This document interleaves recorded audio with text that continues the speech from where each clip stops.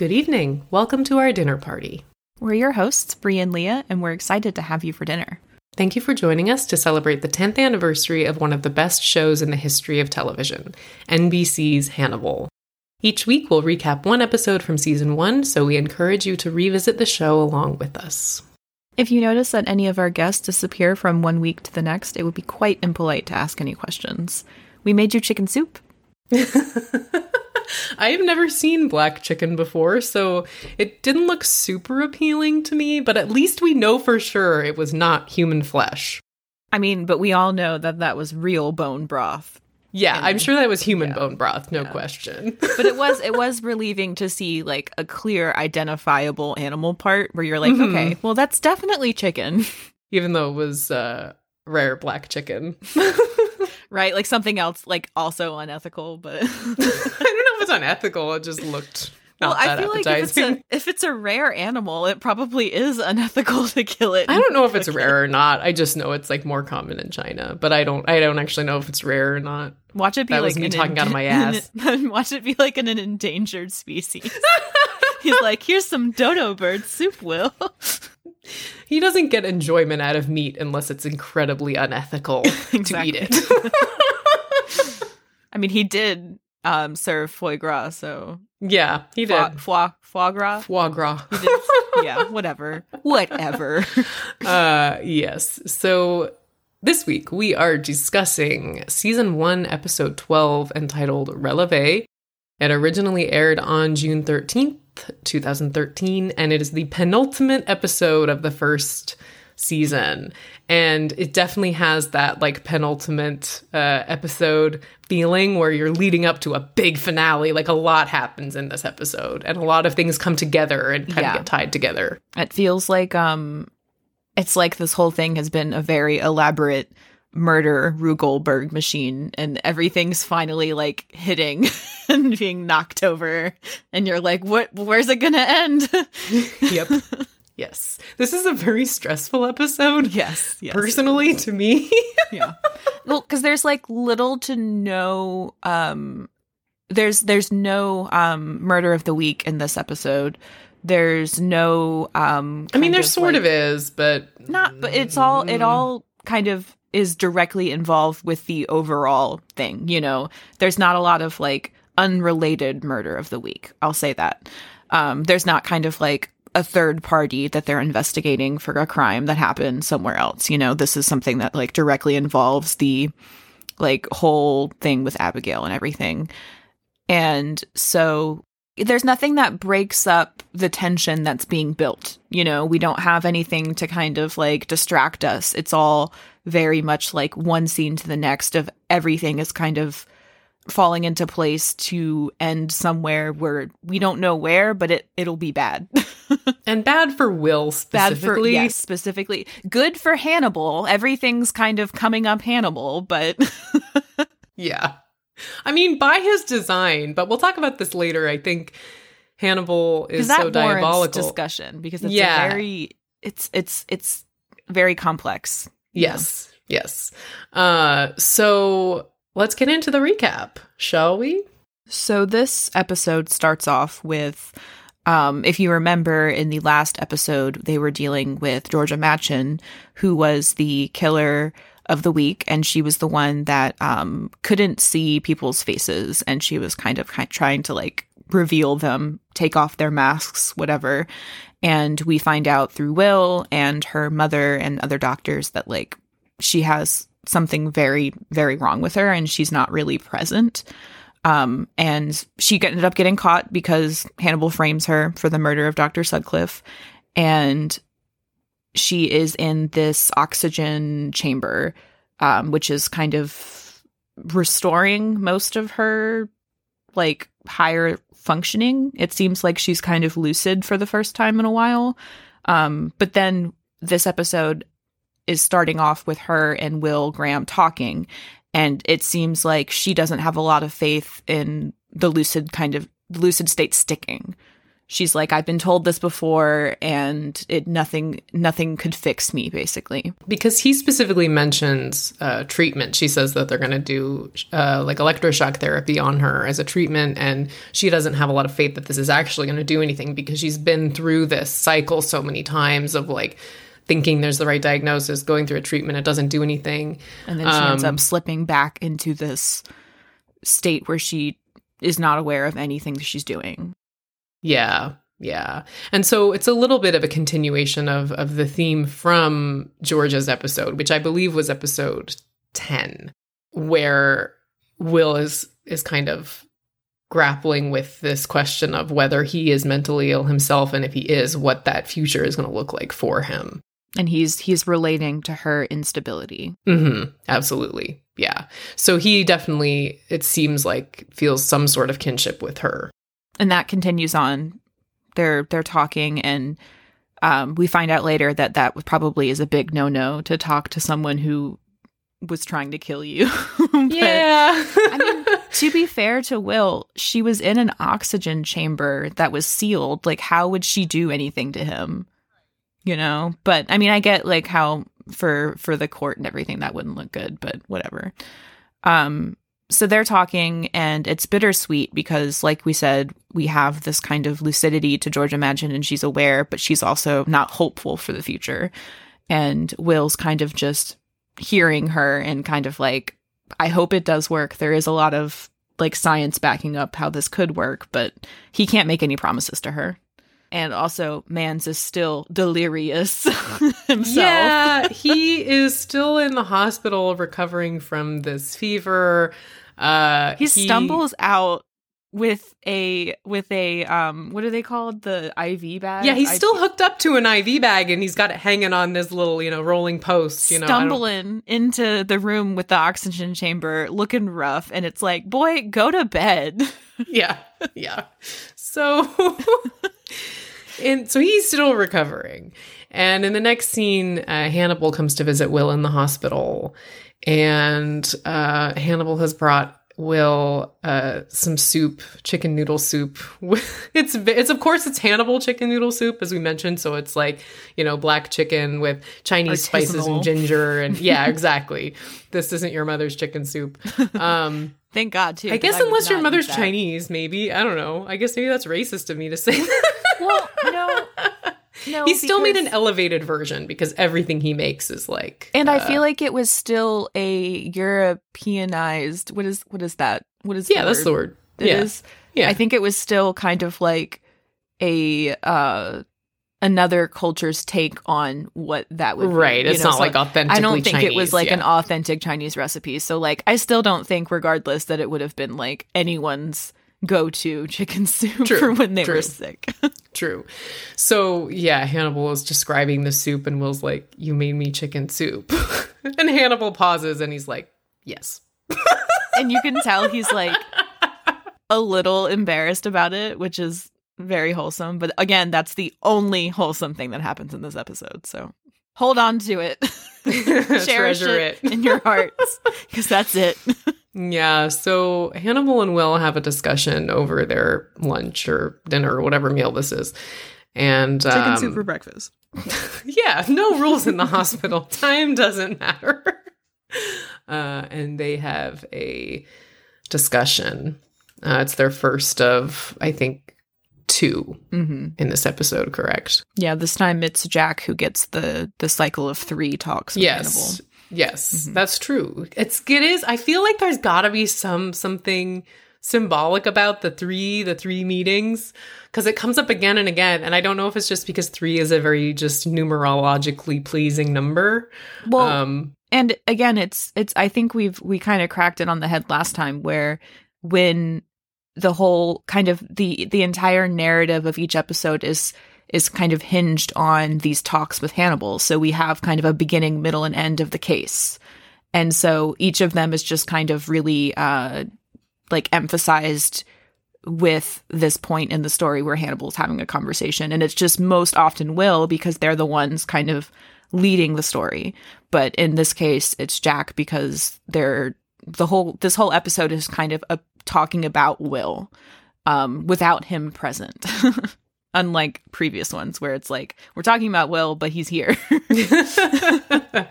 Yes. This conversation kind of cements in Hannibal's head, I think, that there is a chance that Georgia Madsen could recover her memories, which is obviously the reason that he then has to kill her.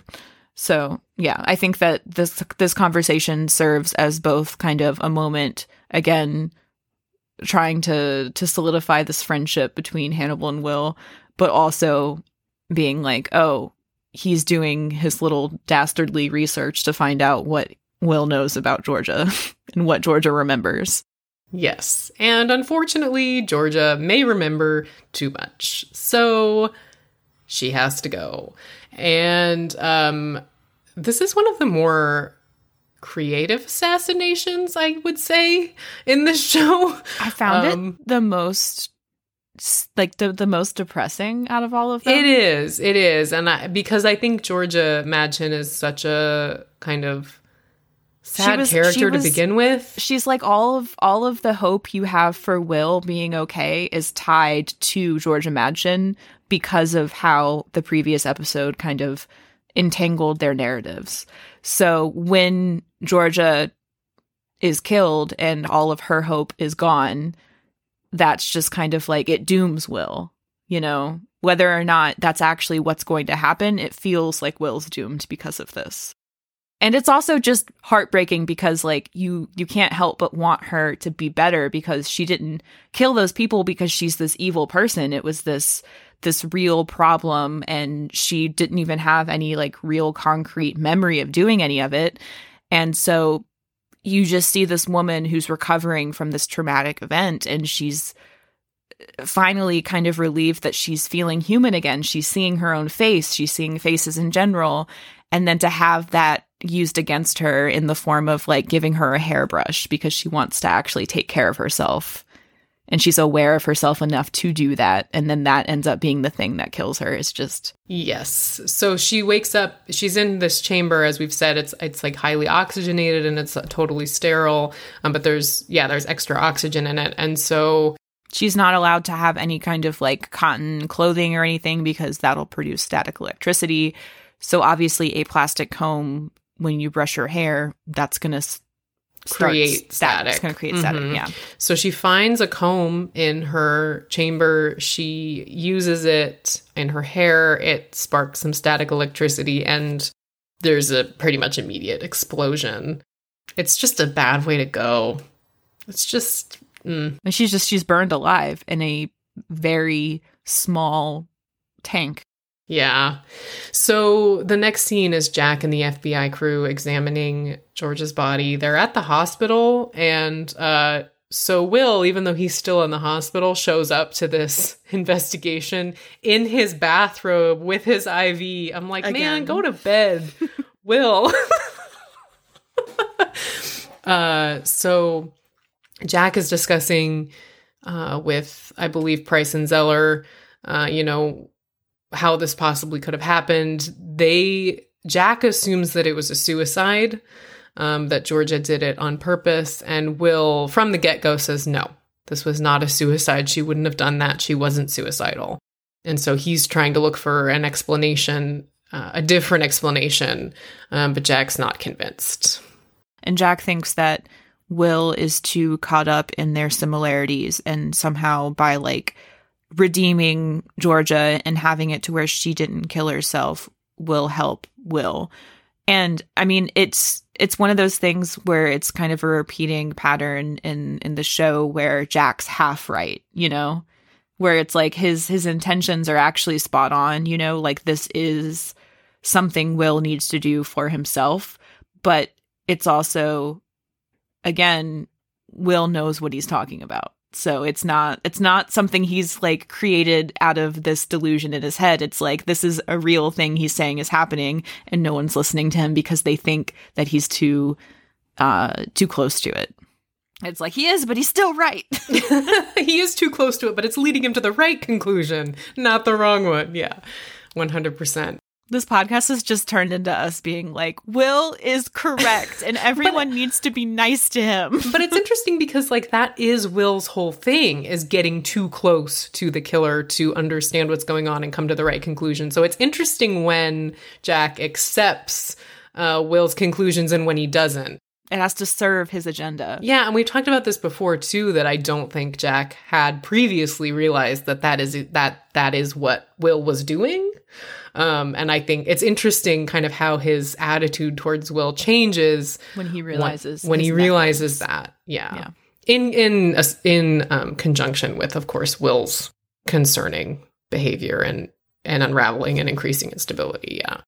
So then we go to Freddie and Abigail in Abigail's room, and Freddie is kind of beginning the work of writing this tell-all with Abigail, and they're discussing, what they want to title the book, how they want to structure it, all that kind of stuff. And they get to the subject of Nicholas Boyle, and it seems like Freddie is kind of on to Abigail a little bit. Maybe they have this conversation about how Freddie can tell if someone is guilty, if someone's a killer. Basically, she's just saying that Nicholas Boyle was innocent and he was not a killer. And so whoever killed him murdered him out of cold blood, And it's clear from this point in the conversation that Freddie doesn't actually know what's happened and she doesn't actually suspect Abigail's done it, because she then continues to say that she has suspicions about Will Graham. And so it's like, oh, okay, no, you don't know. We're back on that, are we, Freddie? Yeah. Yeah. Freddie and Jack have such interesting, like, connected character traits. Yeah, they're kind of like mirrors of each other in certain ways. Yeah. Which is so interesting that they hate each other. Yeah. Or that one is constantly vilified and one is, like, considered, like, the one doing the right thing, when it's like they really are both just bullies trying to get people to believe their theories. But I do think that Freddie is more amoral than Jack. Oh, definitely. Jack is misguided in some ways, but I don't think he's completely his compass amoral. Ultimately points north. Right. Yeah. Right. Yeah. I also love how Freddie totally, like, just breezes by the fact that she's the one that set Nicholas Boyle, like, on the path toward Abigail. Like, she's the one that put Nicholas Boyle in danger. And she's just no guilt for it. No, she just is discussing Nicholas Boyle's death like she had nothing to do with it. And I was like, girl. This is why I was suspect about her behavior when she's kidnapped by Gideon in the last episode. Because I'm like, I want to think that it's just like a trauma response and her being shocked by having, like, no emotion. But then I'm like, honestly, I don't think she gives a shit about anyone, Like, there was the shock value of seeing Chilton being split open and having his organs kind of pulled out. But, like, there really wasn't this concern that Chilton was going to die. Because you see her in this conversation and she basically, like, just says, like, in so many words that, like, she talked to Nicholas Boyle and kind of set him on this path. Yeah. But, like, again, there is no awareness for, like, how that makes her part of it. Yeah. No, she is her own kind of sociopath. Like, and she admits that. Yeah, she does. She's like, oh yeah, we're just a bunch of sociopaths sitting at a table. Or does she say psychopaths? I can't remember. I think she said psychopaths. Yeah. But really, it's more sociopathic. Yeah. At least in the beginning. She's something else. So then we move on. We go back to Will. He's convinced Georgia was murdered. As we mentioned previously, he tells Jack this wasn't a suicide. He has a nightmare where he sees Georgia kind of impaled by stag horns, and then she transforms into the stag. After being set on fire. So it's, like, fully connecting that, like, he thinks that her murder in the oxygen tank was a cover-up. Or it was a murder, not a suicide.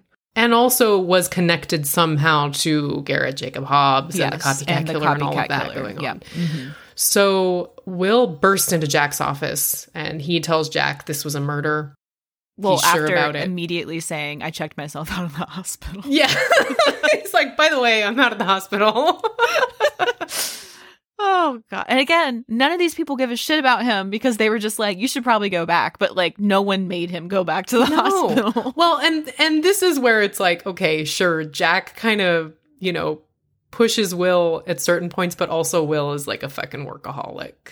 This is kind of on Will, too, that he can't let work go. No, it's 100% on Will. I'm just saying, if anybody really cared about him, they would be like, I don't give a shit, Will. I'm locking you in the hospital bed.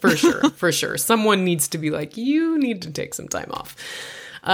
So Jack is still not convinced it was a murder. He's like, what would the motive be? What would the murder weapon be? Like, how would this even work? Cut to... They're talking again to Price and Zeller, and they find this bit of plastic melted with bits of Georgia Manchin's hair kind of like fossilized into the plastic because of the heat. And of course, Will puts it together immediately. He's like, it's a comb. Could that be a plastic comb, And so obviously someone gave that to her. And I mean, I totally would be that person that's in that tank brushing my hair, not realizing that it would create a spark. Like, I wouldn't think about that. Also, like, I'm a Leo. I'm vain. Of course I'd be combing my hair. I'd be like, if I've got to be in here on display in this chamber, I might as well look cute. And then, that would be my downfall. I thought it was like an extra kind of just like really dick move that they put that little rear view mirror in there for her. Yeah. Like, why are you going to let her see herself when you know it's not going to be pretty? Well, honestly, because it's a TV show, she looked fine. But like, she wouldn't look fine. Yeah. In normal circumstances, you wouldn't give a patient who has been disfigured a mirror. No, that's just cruel and unusual. So, oh my God, what if I didn't notice? Is the mirror there when Will first talks to? Like, what if Hannibal put the mirror there too? Oh, I don't know. Now I gotta go back and check. Oh, that would be extra dark. We're gonna double check and we'll get back to you. Yeah, we will. That'll find the footnotes for this later. We'll update you. So then Will starts to connect the dots. He says that the copycat killer killed Georgia Madchen. He says that the copycat killer killed Georgia Madchen. He killed Dr. Sutcliffe, and he pulls out the drawer with Sutcliffe's corpse in it too, and Price and Zeller and Jack are like, "Whoa, what are you doing? Stop touching the corpses!" Like, he yanks it out, and he's like, Sutcliffe, whoever killed Sutcliffe was trying to kill him in a way that was similar to Georgia's. He's the like way that basically Georgia murdered demanding Price and Zeller tell him that there is a difference between her murders and this murder. Or her murder, because she's only killed the one person. But yeah. And so Will is just putting it all together. He's saying these were all the same person. This is all the copycat killer. It's all connected. To us, the audience, it makes complete sense because we are privy to knowledge that no one else in the show is. We have Hannibal's side. It's already been established, like, we know who it's been this whole time. So, like, when Will is making these leaps and connecting things, it's like, oh, yeah, that's logical. But then if you think about the fact that none of what we know is common knowledge, like, obviously it just looks like he's delirious. It looks like conspiracy theory thinking. Yeah. And it looks like paranoid. He's got red string on a board. He's just pinning shit together, Right. That he's so desperately needs to make meaning out of this that he's like connecting things that aren't connected. Yeah. And I mean, and Hannibal even kind of frames it in an interesting way. He says that, like, Will's connecting all of these cases where the only common denominator is that he was the investigator. And it's like, Hannibal, shut the fuck up. Mm-hmm.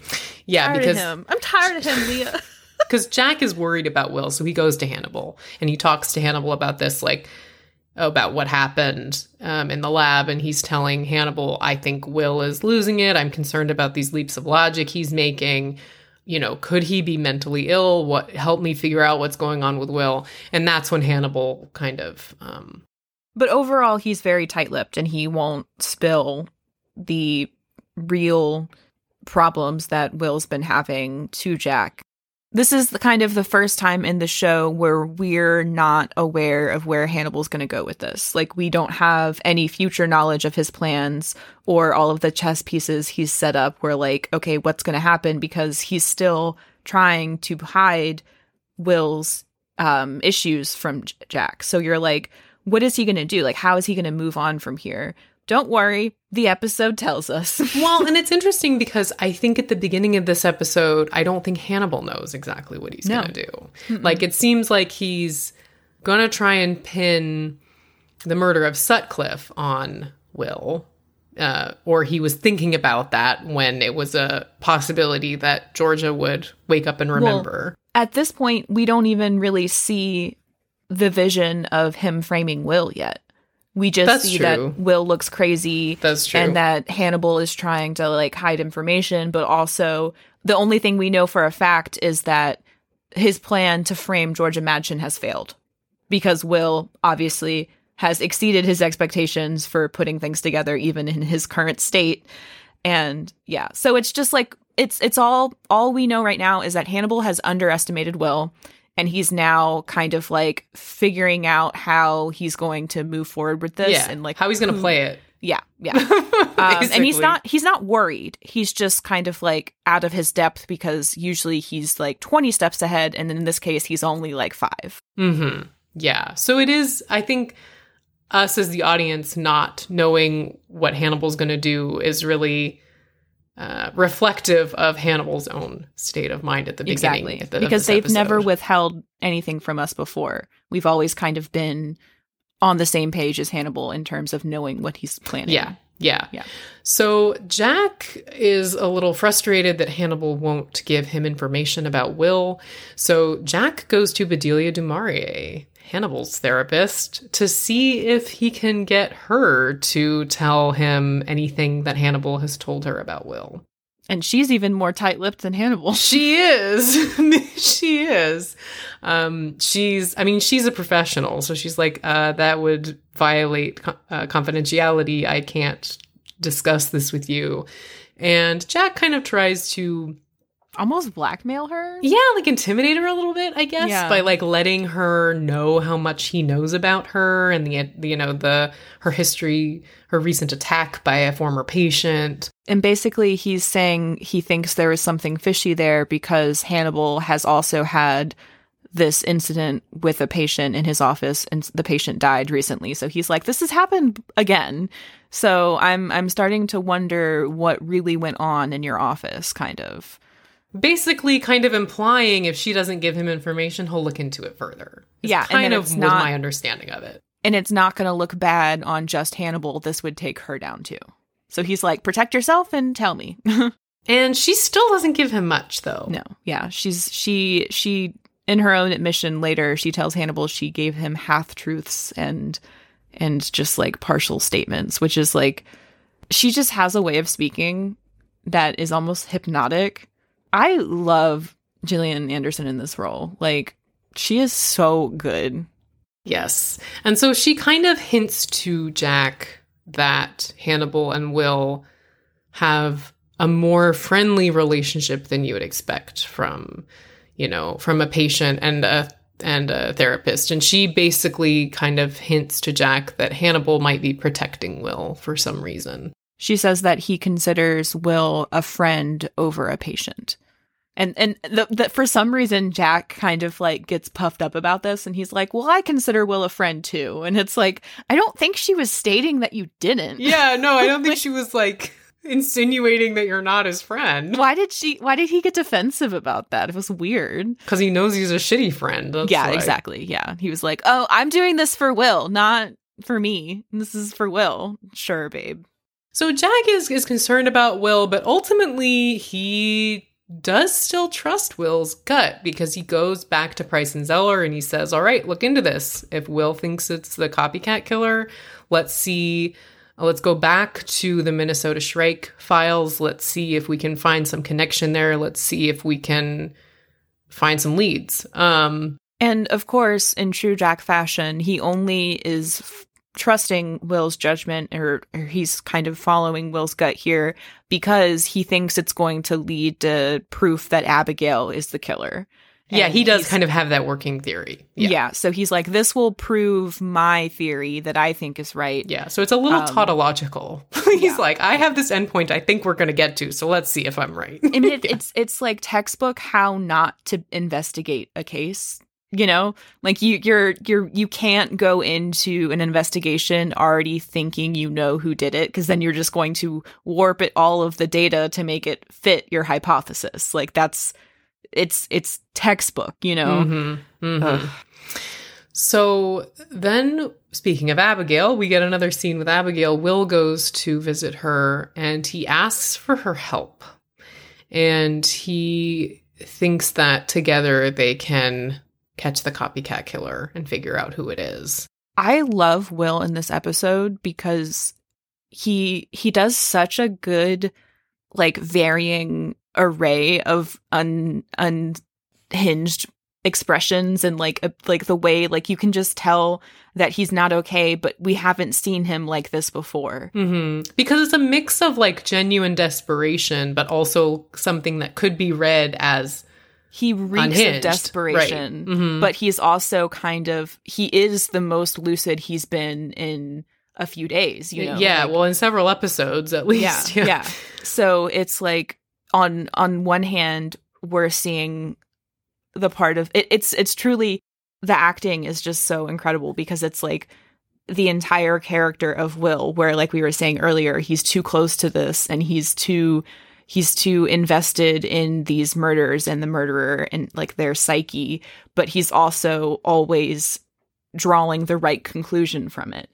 And so it's like, yes, he is not okay. He is kind of delirious and he is going a little nuts, but he's also making all of the correct decisions, and he's also, well, not decisions, but he's making all of the correct assumptions about things, you know, and he hasn't made a bad call. So it's like, it's this really strange push and pull of like wanting to support him and like have him keep pursuing this, but also be like, go to the hospital. Yeah. And this conversation between Will and Abigail is unlike any of the conversations they've had before. It's like his conversations that he's had with her in his dreams. It's the first time they're really talking to each other and listening to each other. And they finally admit to each other that they both enjoyed killing when they did it. They both feel bad about how they don't feel bad. Mm-hmm. I think that's part of why Abigail does end up going along with Will's plans later in the episode. Yeah.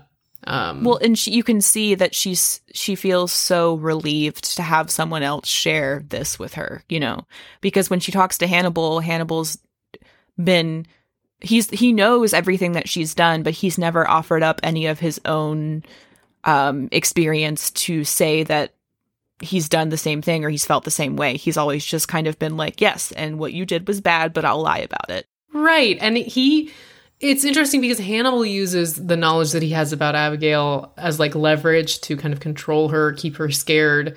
And this scene between Will and Abigail, I mean, I guess, you know, this is Will's whole deal, but it's actual empathy, right? Because you would think that what would be happening between Hannibal and Abigail would be, oh, Hannibal understands because he's a killer too, but that's not how he approaches it because he has no empathy. And also he's not being upfront with her about how many people he's killed. He's just using her. He doesn't actually care about her mental state. Right. There's a marked difference between this moment between this like real true moment between Abigail and Will and what we've seen between Abigail and Hannibal. Well, and it's startling because he reaches out and grasps her hands and she like she looks like she hasn't been touched in years, you know. She's so caught off guard with the fact that someone would be willing to like give her a warm touch, you know. And it's heartbreaking. And it's also like this whole entire time she's been with Hannibal seeking comfort from him, but not getting it because like, I mean, she's hugged Hannibal a couple of times, but like you can tell she got nothing from that. You know, it was kind of the opposite. Like, it's so sad that like a genuine or not genuine, but like a full hug could offer less comfort than someone like touching your hand. She wants to believe that he can fix things. Mm-hmm. And you understand why, you know. So next we have a scene between Hannibal and Bedelia du Maurier. This is when she tells Hannibal, hey, Jack came to see me. What's going on? And she basically tells Hannibal to knock it off. She's like, whatever you're doing with Will, you need to stop. Like, it's not appropriate and it's not going to lead to anything good, she says in so many words. And then Hannibal's like, but I love him, Mom. Basically, yeah. Basically.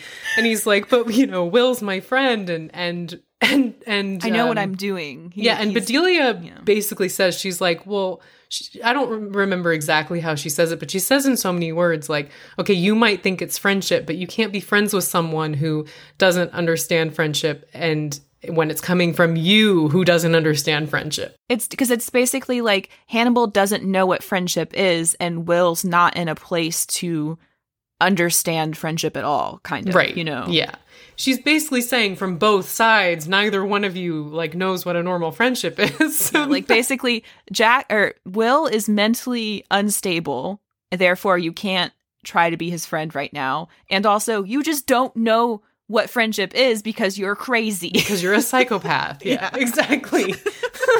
And Hannibal's like, nah, it's fine. This is all part of my treatment plan, is basically how he puts it. He's like, I'll know when I'll have to pull back if I have to. Yeah, which is like, all right. That's not comforting to anyone but you, I don't know if I trust you on that.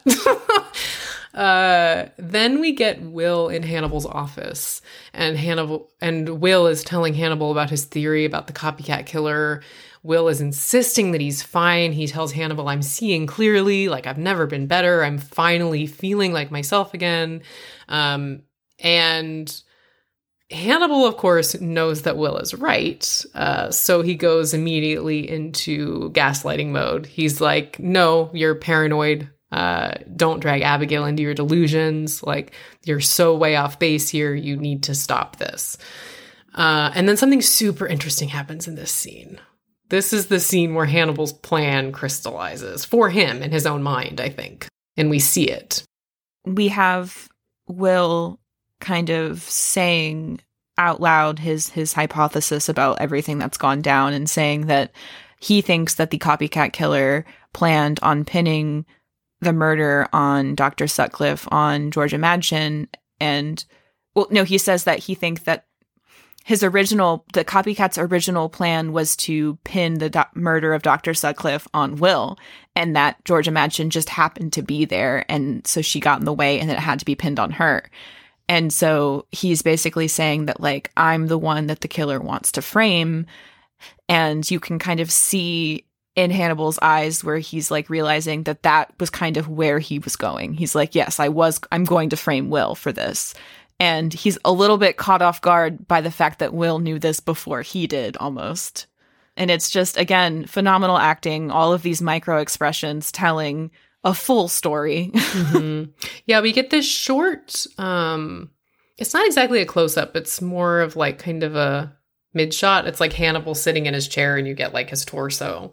And Hannibal just has this pretty blank expression, as he usually does. And there's a split second where he closes his eyes and opens them again. And in that instant is when he's decided. He's resigned to himself to the idea that he has to do this. He has to pin it on Will because there's nothing else to do. Yeah. And even though he has these feelings of friendship, romance, whatever, for Will, in the end, he is a serial killer who has to look out for himself. So right. Self-preservation is his number one everything. Yeah. Motivator. Yeah.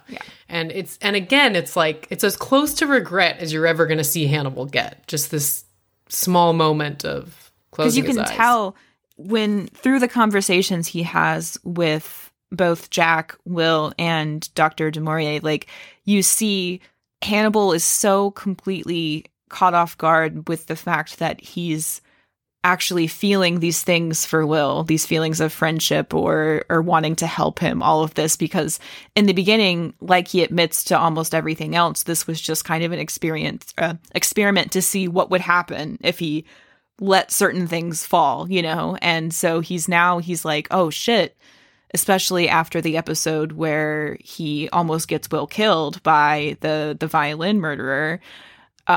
He's like, oh, this is not what I kind of was thinking was going to happen. And I didn't realize that I would be kind of, the element of surprise here. And so all of this is happening, but in the end, Hannibal is Hannibal, and that's not going to stop him from framing Will, which isn't surprising because he was also ready to let Will's encephalitis kill him. Right. Well, and we were talking about this before we started recording, that what makes Hannibal so diabolical is that he doesn't have some master plan. He compulsively manipulates people. He has to set all of these pieces in place. He does all this stuff just to see what'll happen, because he's curious, which, as you said, he admits to multiple times. And then he, in order to cover his own tracks and for self-preservation, then he can move these pieces in whatever way he needs to get the end result of people not realizing he's a serial killer, right?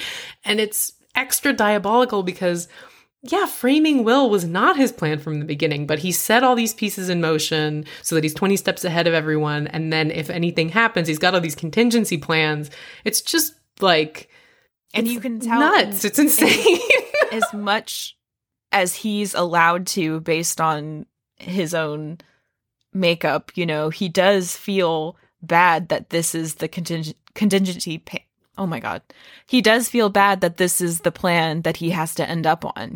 He's like, you can tell he would want to do it a different way if he could. Yeah. But just thinking about all of the medical gaslighting of Will, for example, was just for shits and giggles. Like, he didn't do this because framing Will was his, master plan. He just did that for fun.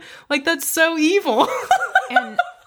And it's funny that Will was kind of saying that this was the plan or whatever, because, we know it wasn't. And when Hannibal goes to kill Dr. Sutcliffe, that was just kind of the byproduct of having Dr. Sutcliffe finally get cold feet about what they were doing to Will. He's like, obviously that's not a long-term thing. He can't keep allowing this doctor to lie to his patient, blah, blah, blah. So we knew from the beginning that Dr. Sutcliffe was going to go. But then in the version that we see through Georgia Madchen's eyes of her kind of wandering in, it's not planned. Hannibal looks up, sees her, and is kind of just like, oh, okay, and gives her the weapon.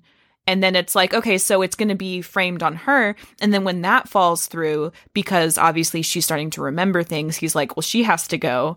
And then it's like, well, I guess the next logical step, Will has been saying, is to frame Will for this. But unlike what Will's saying, that wasn't the plan from the beginning. Yeah, and like I said, somehow that's worse. Yeah, somehow it's more evil. Yeah. I don't know. Because it's almost like it's just because he's so apathetic.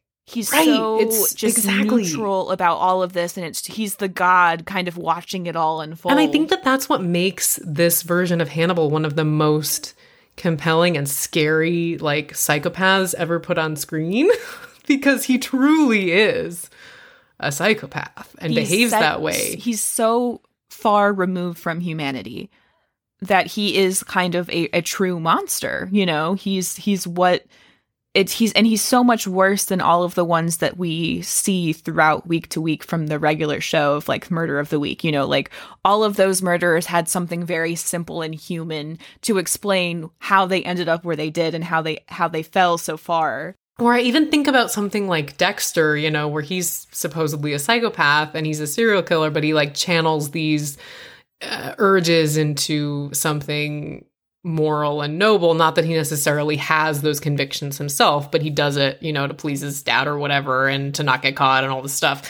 But it's interesting, as that show went on, they really, I think, stumbled with keeping Dexter truly psychopathic. In order to make him a compelling, interesting main character, I think they were constantly tempted into humanizing him a little bit. And they did. I think that was kind of the downfall of that show. I agree. Especially the reboot. Yes. Oh God, don't get me started. No, I agree. Yeah, and this is so different. Yes, I think that this version of Hannibal is a good counterpoint to that, because they never humanize him. And that's a very difficult thing to do with a series, as having the main character be this villain, because you want people to still be invested, Right. And you are totally with Hannibal. Yeah. Yeah. And it's you think about all of the other versions of Hannibal we've gotten, with Silence of the Lambs, And he was kind of portrayed in a similar way, you know, where he is just so far removed from everyone else and he's above them. And he somehow has this like way of speaking, and his mannerisms almost delude you into thinking he's not as bad as he is, you know?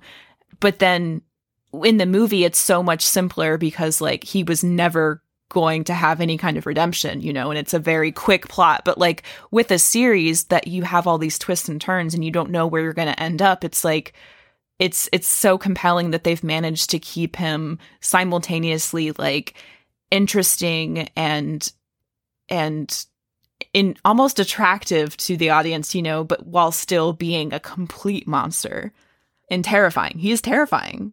Like when we have that discussion of between Jack and Hannibal, and we'll get into that too, but like he has this moment where he's like having this genuine emotion in his face. Well, it seems looks like genuine, yeah. Seems genuine emotion of being distressed about the circumstances that they find Will in. And then as soon as Jack's back is turned and he leaves the room, it just falls off his face. Oh, like his he's face dropping goes a dead. coat. It's just it's completely so scary. removing and it's so unsettling to see because that's just not how humans work, you know. That's not how we should work. That's not natural to be able to just kind of like mimic these emotions so seemingly genuinely just to only like toss them away because they're not real, you know. And it's very unsettling. It is. Back to the story. I mean, I don't think we've talked about this on the podcast before yet, though, because I think these final, 4 or so episodes is where I think we've gotten a very clear view of this version of Hannibal. You know, it's been, like you said, it's the penultimate episode of season 1. We have all of the evidence before us on how this Hannibal functions. So we can finally kind of examine that. Yeah. So I don't think we have talked about this before. So I think it's great. So the next scene is Price and Zeller reporting back to Jack with the information he requested. They do find evidence that Abigail was with Garrett Jacob Hobbs for every murder. They see, they find, they go through the paper trail. Basically, there are 2 train tickets every time. There's dinner for 2. There's a hotel room with 2 beds. All this stuff that indicates that Garrett Jacob Hobbs was traveling with a second person.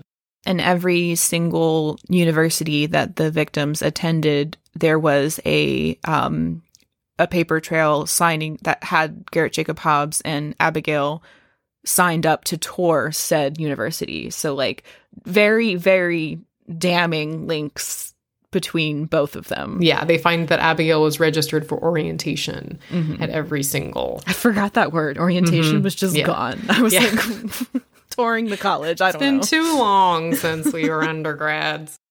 Yes, so there's evidence that Abigail was there. And so this confirms to Jack that Abigail was the lure. She was the bait. This has been Jack's working theory since the beginning.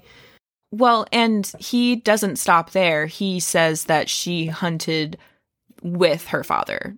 That he basically, he says in so many words that Abigail helped her father choose the victims, which is not true. But this is Jack's version of events, so it's what he believes is true. And so he's warping all of the evidence to support this. Right. And this allows Jack to make the next leap, which is that Abigail is the copycat killer. That she killed the first victim copycat victim to impress her father. And then after he died, she continued to do it he says maybe to impress someone else.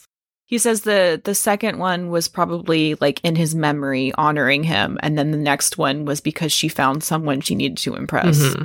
Yes. So then Jack takes another step and he says, okay, well, Will probably knows something about this, probably knows something about Abigail's involvement with the murders, with her father's murders, and he's protecting her. Yeah, he's been covering for her because he has some kind of feeling of responsibility, of obligation to Abigail. So obviously he's hiding things.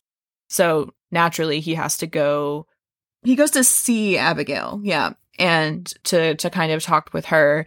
And when she gets there, he finds Freddie Lowndes, and she's like, yeah, I got here and they told me that Will Graham snuck her off. Funny that. Yeah. She's like, I don't know why he felt the need to be sneaky because he's one of her legal guardians. So I don't know why he was acting weird. She's so annoying. She is. She really is. So then Jack goes to Hannibal and he's like, okay, Will has absconded with Abigail. Please be straight with me. What is going on with Will? Tell me where they are. What's been happening with Will? Like, this is serious now. You have to tell me. And you can see in Hannibal's expression, he didn't expect things to escalate as quickly as they had. And so he's like, okay, well, here, like, I'm ready for my Oscar. Let's go. I'll turn it on. And he tries to basically undo all of what Jack has been saying that's damning Abigail as the killer, and he's working it to look like it's actually been Will this whole time. And so he finds this recording that we have from an earlier episode, a very early episode, where Will admits to he doesn't really admit to anything. He says he feels guilty over Marissa Scher's death, which is the friend that was killed in the antler room that we know Hannibal killed. Mm-hmm. And that got pinned on Nicholas Boyle. He was officially the... And then Hannibal asks why he feels guilty because he, like, is close to Garrett Jacobs Hobbs or whatever. And he's like, no, I feel guilty because I feel like I killed her. And of course, that's not where the conversation stopped, but without context, that seems pretty damning, you know? And so he just plays that little snip for Jack and then kind of starts telling him all of these stories about how everything that we know is because of his encephalitis. He's framing it to be where, like, Will's having some kind of like personality break, and he's actually that he's having these dissociative episodes where he thinks he's someone else. Yeah, and that someone is Garrett Jacob Hobbs. Exactly. Hannibal's like, who does he feel really close to? It's Garrett Jacob Hobbs. So not only does he frame it to where Abigail's in danger, she's not the murderer, it's been Will this whole time, and he finds a way to frame it where it's like, yeah, Jack, it's your fault that Will is like this. Yes, because Jack is like, why were you keeping all of this from me? Like, if it's this bad, why weren't you telling me? And Hannibal's like, well, I had to determine if it was trauma from all of the stress and trauma from all of the work you've been making him do, or if it was true mental illness. Yeah. And either way, the fault lies on Jack, you know, is what Hannibal's saying. It's like, even if this is mental illness, it stemmed from you making him get this close, you know, and not listening to me about saying I was concerned with him. And he's like, the whole time he's been saying, like, I know Will. And then out of nowhere, after Hannibal offers up this alternate timeline, he's like, we haven't known Will that long. And it's like, oh my God, idiot. Yeah. So Hannibal just fully throws Will under the bus here. This is where Hannibal sets this plan in motion fully to frame Will and get all of the copycat murders pinned on Will. And then it's at the end of this scene where we have that terrifying moment where when Jack leaves, all the expression just leaves Hannibal's face. It just goes blank, dead. So creepy. And then immediately back into calculating. He's thinking about where to go from here. And obviously, the next scene we get is between Will and Abigail. They're on a plane heading to the father's cabin, Garrett Jacob Hobbs' cabin in Minnesota.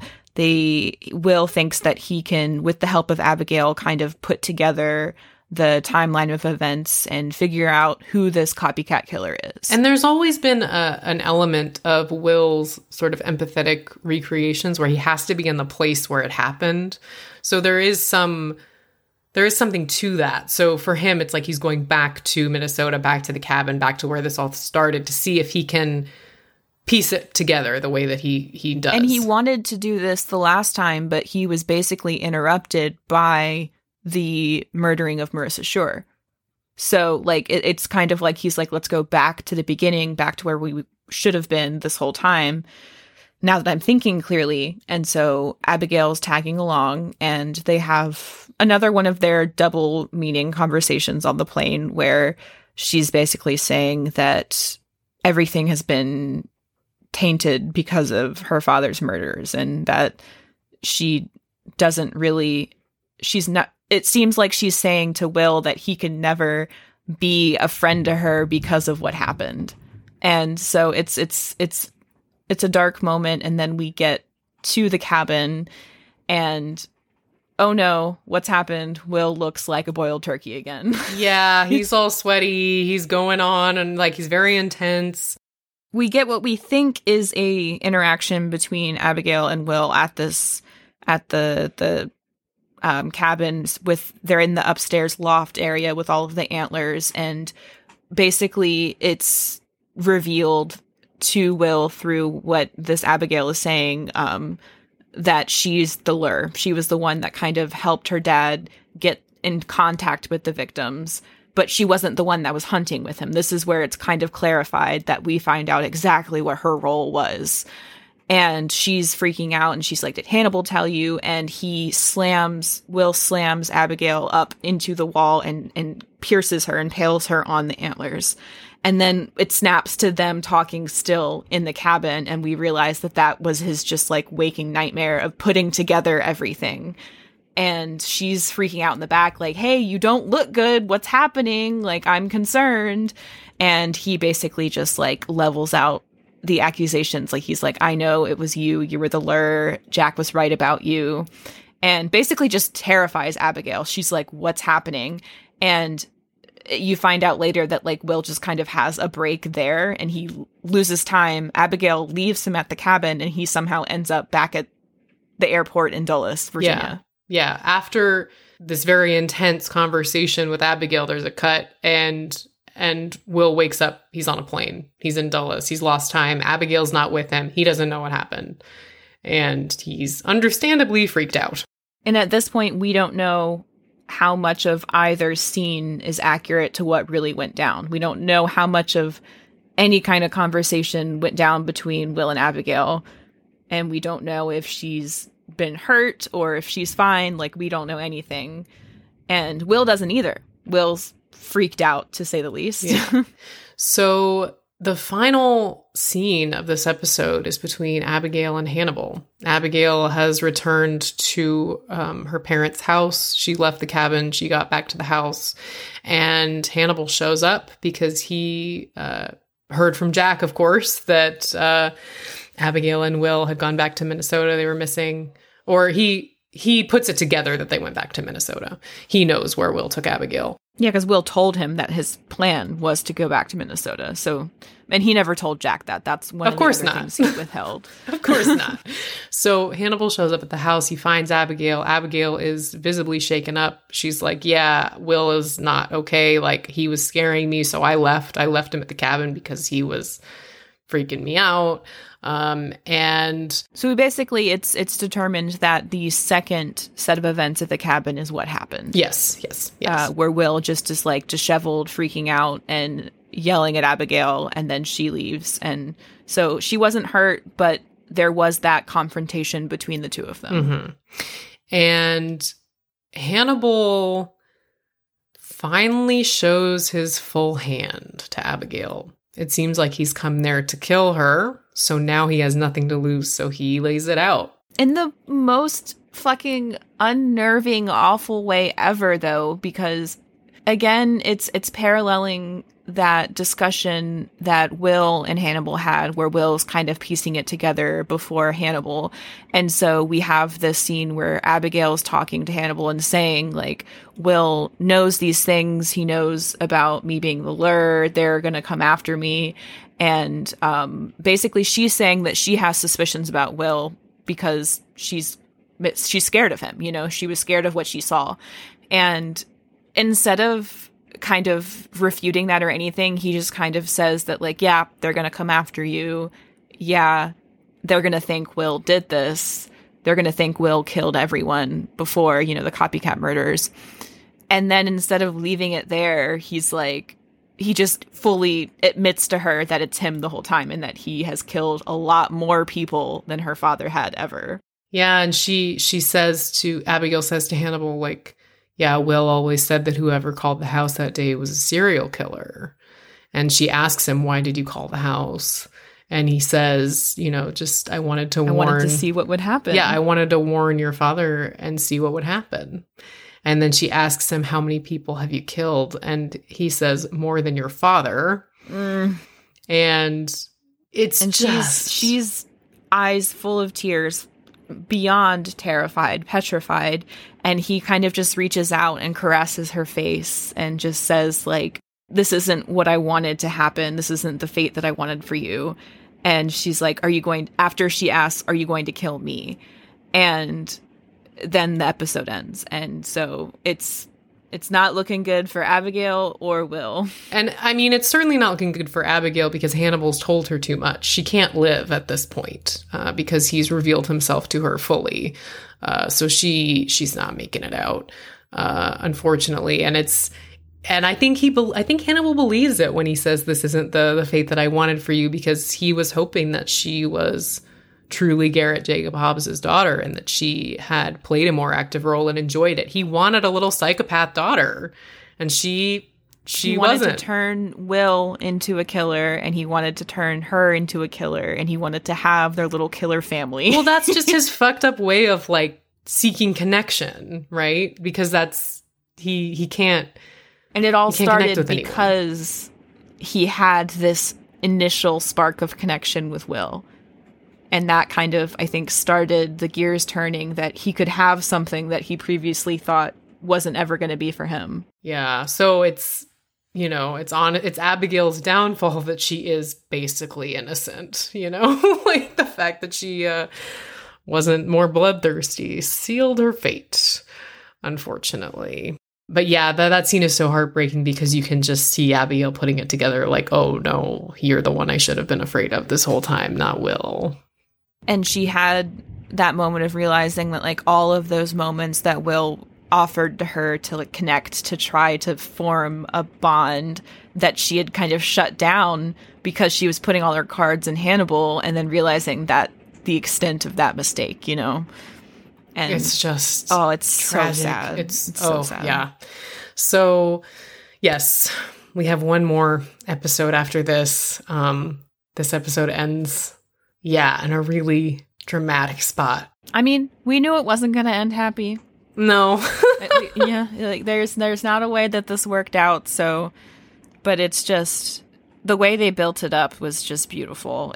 It's really, even coming at it from the perspective of where we've seen all 3 seasons multiple times through, we know what's going to happen. We know what continues to happen, but it still ends up feeling like the first time when you watch it. It's so heartbreaking every time, and it's so fascinating to watch this evil mastermind put all of this together and watch it all fall. And yeah, it's crazy.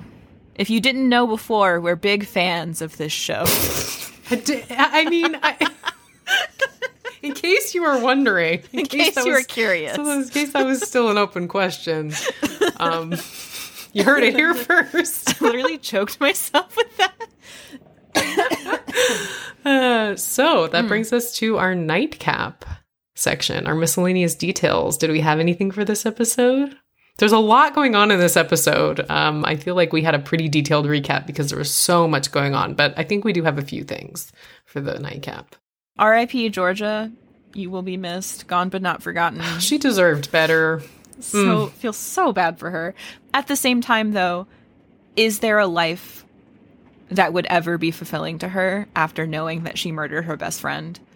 I'm not saying that like that she deserved to die, or that she like it's a good thing she's dead. I'm just saying that like you could see a small mercy in it. Yeah.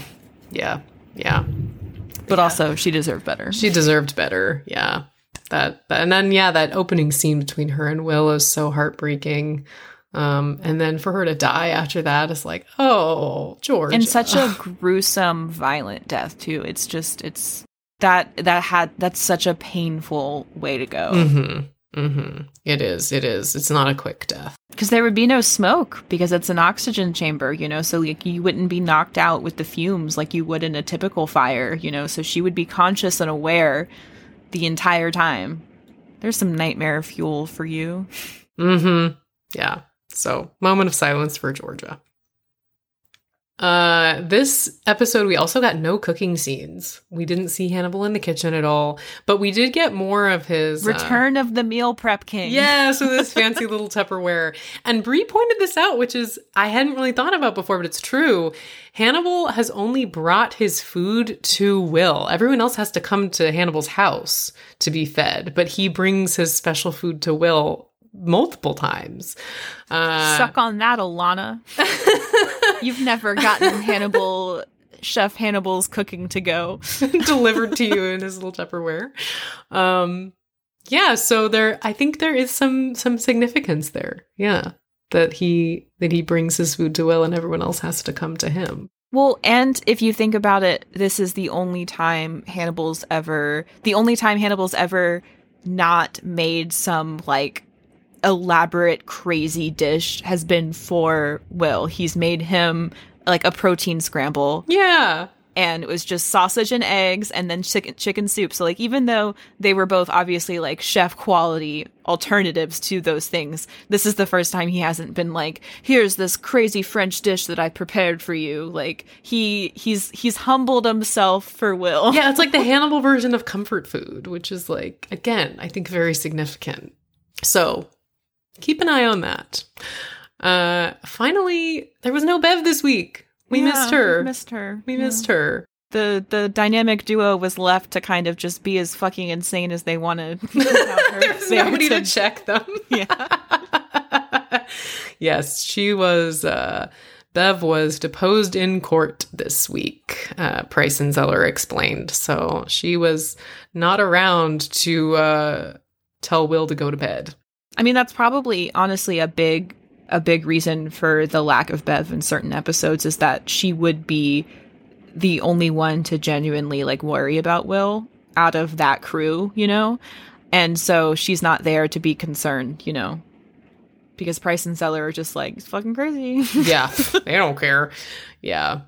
Absolutely. Yeah, I think it's telling that she is written out of certain episodes. I think exactly for that reason, because if she was around, she'd be like, hey, somebody checking on Will.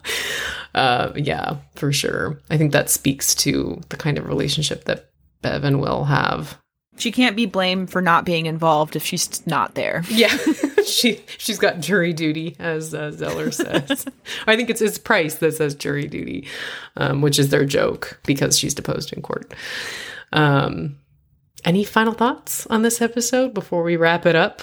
Just that I cannot wait, but also am dreading recording the final episode of season 1. I know. I'm so excited for it, but I'm also so sad that it's going to be the last one for a while. It's been like, it's the highlight of my week to get to just rant about Hannibal for an hour or two with you. I know. It's been so fun. I mean, I think that doing the seasons will be fun, and I think it'll be good to have a break and come back to it next year. Break, definitely. Yeah, but I'm going to miss it for sure. Mm-hmm. We were talking about maybe doing a little supplemental side project to keep Friends for Dinner alive while we're not doing new episodes. So keep an eye on that. We'll keep you updated about that, but we will not be interesting things in the works. Yes. So even when we're not releasing new episodes, we will hopefully still be. We're on that Hanagram train. Yeah. Well, Hanagram, that's a lifestyle. That never. No, there ain't no rest for the wicked over here. It's a full-time commitment, baby. But we'll try and keep the Friends for Dinner community going, even when we're not releasing new episodes. On that note, thank you so much for joining us. And if you cannot wait for next week's final episode for a while, please let us know how much you've been enjoying the podcast. And you can also find our hashtag on Twitter, which is Friends for Dinner Pod. Yes, you can follow the hashtag, or if you want, you can also follow us on Instagram or Twitter at FangClubPod. That's our podcast account. We post about Friends for Dinner, and we also post about our other podcast, Fang Club. So if you want updates on this podcast or the other, follow the account. Is that it? Is that all the logistical stuff? I feel like we should have more, but we never do. This is a low, it's a low budget operation. We got no sponsors. We got nobody to thank. We just have to thank the listeners, and that's it. It's easy. So thank you. And if you're somehow watching this or listening to this podcast while watching Hannibal for the first time, let us know what you think is going to happen. Give us your first impressions. I'm so far removed from the first time watching this that I can't even imagine watching it with fresh eyes. You know? Yeah, I know. I know. So I'm very keen to hear anybody's first impressions. Let us know. Yeah, if there are any Hannibal virgins out there, we want to know. We would be so honored if someone watched the show for the first time. Did we pop your Hannibal cherry? We want to know. We want to take credit. All right. Well, thank you so much for tuning in and listening and sharing and all that good stuff. We really, really appreciate you. We will be back next week with our final episode of season 1. Buckle your seatbelts. Get ready, because we are not.